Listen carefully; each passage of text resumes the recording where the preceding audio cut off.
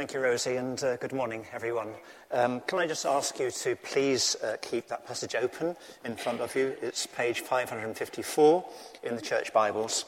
And can I also lead us in a word of prayer? Loving Father, we feel as though we are standing on strange yet holy ground with this scripture. Grant us understanding minds, receptive hearts, and obedient wills. For Jesus' sake. Amen.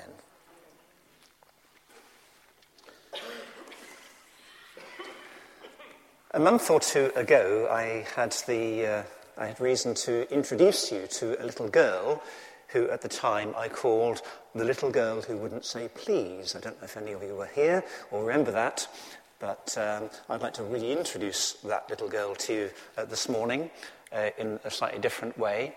She is the little girl in the middle there. Her name is Peggy, and she is an identical twin with the little girl Mary, who's on your left, and their slightly older sister Kathleen is on your right. So Peggy, the little girl who wouldn't say please, is little girl clinging to her mother and looking rather worried. The mother's name is Edith, and you can see that there is no sign of Daddy. Daddy never met the two twins, Mary and Peggy, because he never came back from the First World War. Edith raised those three little girls single-handedly, without much money, and but yet was a wonderful mother to them. Peggy, the little girl I'm focusing on, was quite sickly as a baby. In fact, at one point was not expected to survive the night. She did survive the night, and she eventually lived to the grand old age of 94, and in the process bore 4 children of her own. And there she is, two girls and 2 boys. And there she is with the first of her boys, whose name was and is Jonathan.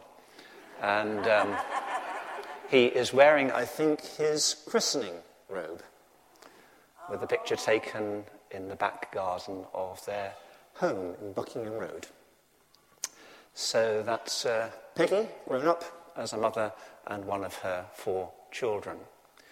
So Jonathan, in due course, grew up himself and married Sarah, and Sarah bore 2 children, a boy and a girl, and there's their little girl, whose name is Rachel. Her hair never did quite grow in all the right directions, but we love her anyway. And just to bring the story up to date, Rachel herself grew up, and 3.5 weeks ago presented us with our first grandchild. That's nice. Congratulations. Thank you very much. And his name is Thea. So that's Rachel and Thea. So that's 4 generations, 4 mothers, 4 wonderful mothers. And thinking about those 4 mothers, I can't imagine in my wildest nightmares that any of them would have neglected or abused or certainly not abandoned any of their children. They are wonderful mothers. Oh, lovely.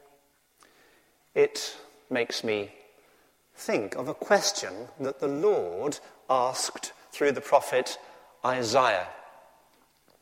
The question is, can a mother forget the baby at her breast and have no compassion on the child she has born? Now, Peggy, my mother, knew that scripture and also quite a well-known hymn by William Cowper that also includes that verse as a question and an answer. And my mother's response to that question was, surely not. Surely a mother could never forget the baby at her breast, could never not have compassion on the child she has born.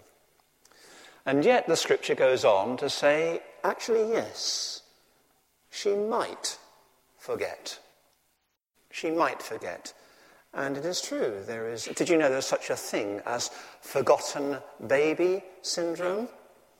I came across that a few days ago when I read the very tragic tale of an Australian mother who left her toddler in a very hot car, had forgotten she had left her child in the car, and the child overheated and very sadly died.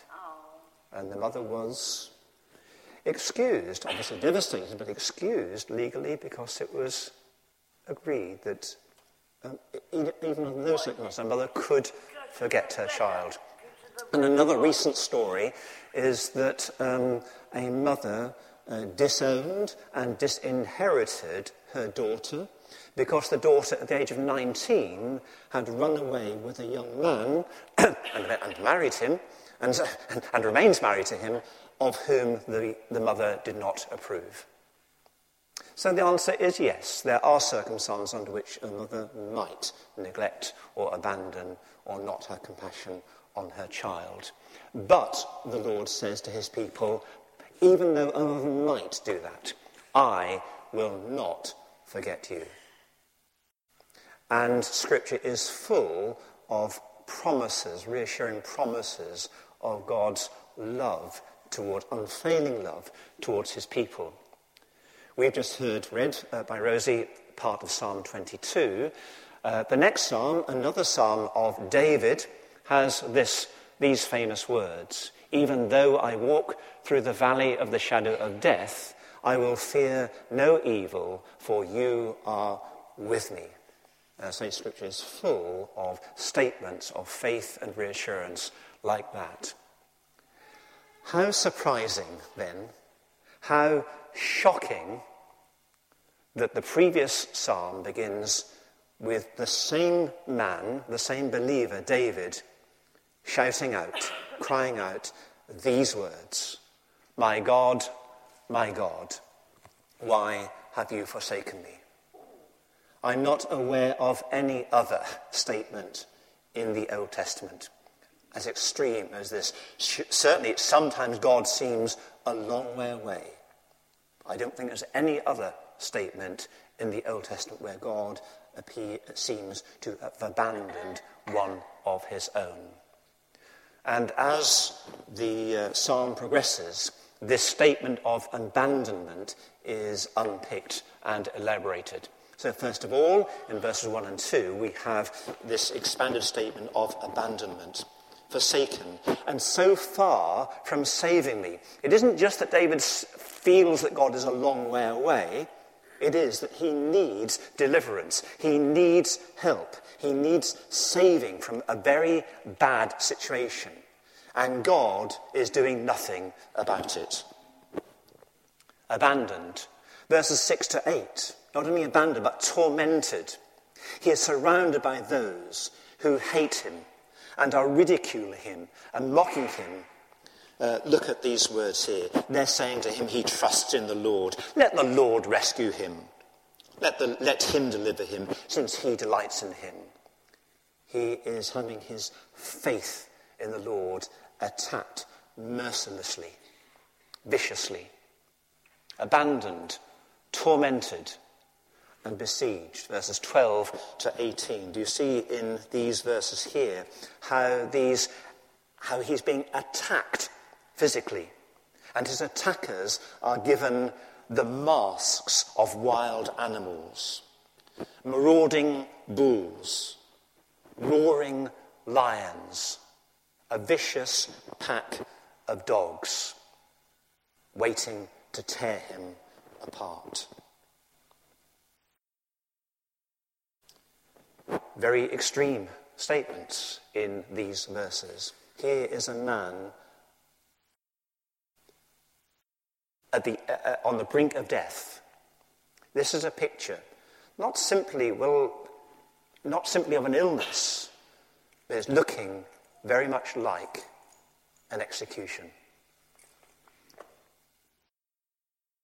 I want to pause in my description of the psalm for a moment and say, this was David's experience, and this became a psalm to be put in the mouths of other believers who would be going through the same or a similar kind of experience. And there will be people here this morning who have been, or at some point in the future will be, or at this present moment in time are feeling like this. That something has happened, you're in some desperate situation, you're feeling helpless and hopeless. You've been crying out to God for hours, days, weeks, months, or even years, and you hear no answer. Your prayers go up and they bounce back off the ceiling. You feel, you hear, you receive nothing. That was David's experience in this psalm. And it may have been, or maybe it will be, your experience. If so, let me point out, even from this part of the psalm, the elements of great hope. Firstly, David does not stop calling God his God. He does not get to the point where he says, well, I no longer am a believer. There is no God. He continues to cry out to my God, my God. So therefore he is taking his complaint to God. And you know, it's a wonderful thing to be able to take your complaint to God. And, for example, to show God his own handwriting and say, look, Lord, here in your word you have said, you have promised. Now then, fulfill your word. Answer your promise. Take your complaint to God, just as David did. Another thing that David does is to remember, in the midst of his agony and his suffering, he remembers God's faithfulness to his people. There's a long, long history of God's love and faithfulness to his people, both before and after the coming of his dear Son, Jesus Christ. And David reflects on this in verses 3 to 5. In you our fathers put their trust. Do you see the argument? Lord, you have helped us in times past, so therefore I believe that you can help me now. But it's more personal than that too. In verses 9 to 11, David recalls the Lord's lifelong care and concern for him. In verse 9, God was the very midwife who brought him safely out of the womb. God, in verse 10, God was the very parent on whom the troubled child could cast himself or herself for comfort and for succor and for reassurance. God has been good to you. God has brought you to this day in your life.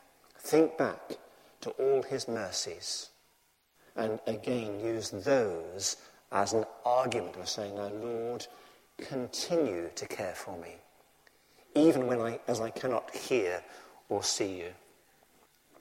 And then in verses 19 to 21, a flurry of verbs in the prayer to ask God to come and deliver, to rescue and to save.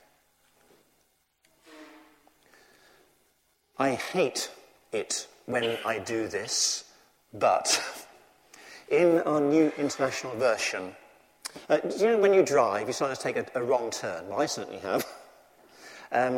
In the New International Version, verse 21, I'm afraid they've taken a wrong turn. And if you glance to the bottom, or verse 21, you will see a little footnote that says, instead of a prayer for God to save me from the horns of wild oxen, a little footnote that says, you have heard. And scholars are pretty much agreed that is the correct interpretation. The in a single word, at the end of verse 21, is that expression, you have heard. Well, I believe that's the correct one. I hate myself having to point that out, because on the one hand, I'm not qualified to do so. And on the other hand, I certainly do not want you to think that you can't trust the version of the Bible that you have in your hands. Well, of course you can. But Bible translators are not perfect, and have taken a wrong turn on that verse. That, in fact, that statement at the end of verse 21, you have heard, is the turning point, the pivot of this entire psalm. But if there's any doubt about that, there isn't any doubt about the last verse of the psalm, which we didn't have read because we're returning to this psalm, God willing, next week. The very last expression in the psalm, he has done it. So can you see in two ways, end of verse 21 and also the end of verse 31, David's prayer was finally heard. And in fact, as we will see, again, God willing, next week, his sufferings will be turned not simply to lack of suffering, but to victory, to triumph, to overpowering grace. But this cry, my God, why have you forsaken me, you probably know better from the New Testament than from the Old Testament. Because many of you will know that these were words, the words that Jesus himself quoted as he hung suffering and dying on the cross. Matthew 27 and verse 46, and also quoted in Mark's Gospel. Once in the Old Testament and once in the New. It's as though Jesus couldn't find words of his own to express his feelings at the time. And so he draws on that ancient psalm written 1,000 years earlier and makes them his own. Why? Why did Jesus utter those words from the psalm? Well, oceans of ink have been poured over acres of paper in trying to understand, or begin to understand, what Jesus meant by those words. Could it be that Jesus was feeling sorry for himself? Why me? What have I done to deserve this agonizing, brutal, cruel death? Could it be that our Lord was questioning? It was a straightforward why. Why, Lord? Explain to me what I'm doing here. What's this supposed to achieve? Could it be that he was doubting? Could it be that in that dark moment he was having his own crisis of faith? That God perhaps had not really abandoned him, but Jesus felt abandoned. Or could it be, here's a strange one, could it be that actually when Jesus quoted these words, he actually intended them to be words of exulting? How does that work? Well, it works because the suggestion would be that Jesus, in quoting the first few words of the psalm, had in mind the entire psalm, including the triumph with which the psalm ends. That's actually quite a serious and quite a popular suggestion. Whatever truth there may be in some or of those, I'm going to put it to you like this. That when Jesus cried out, my God, why have you forsaken me? It was a real abandonment. Jesus has been left on his own to die. God, his Father, is not delivering him from that cruel death, from that criminal's execution. At previous times of crisis, the Lord Jesus has been comforted by a word from heaven. You are my beloved Son, in whom I am well pleased.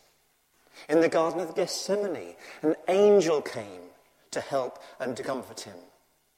But now there's no reassuring word. There is no comforting angel.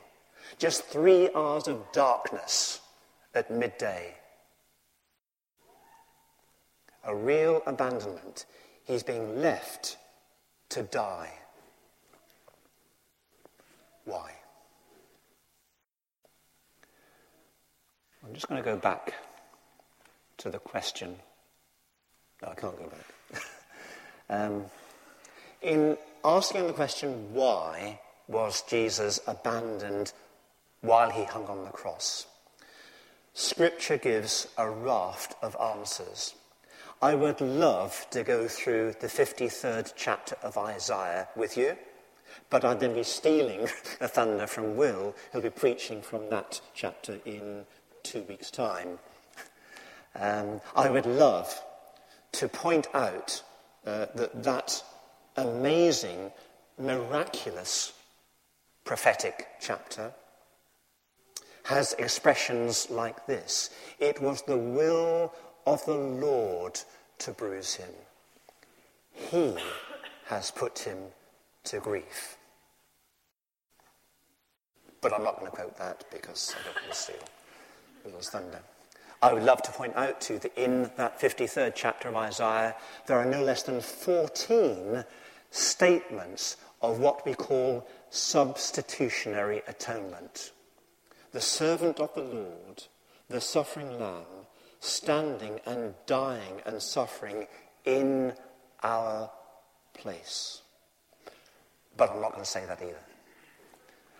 I will direct you to a couple of the many statements from the New Testament that begin to explain for us what was going on. From Romans chapter 5 and verse 8, but God demonstrates his own love for us in that while we were still sinners, deserving of punishment, deserving of death, Christ died for our sins. Or even more pertinently to this cry from the cross, Romans chapter 8. He, that is God, who did not spare his own son, but gave him up for us all. There's a sense there of handing him over to his executors, but handed him over for us all. Do you see that sense of God being active in the abandonment to death of Jesus Christ? And the argument there is a wonderful argument. If God can give you and I that ultimate gift, how will he not, so asks Paul, not along with him graciously give us all things, certainly not all things that we want or asked for, but all things that he judges in his wisdom and grace that we really need.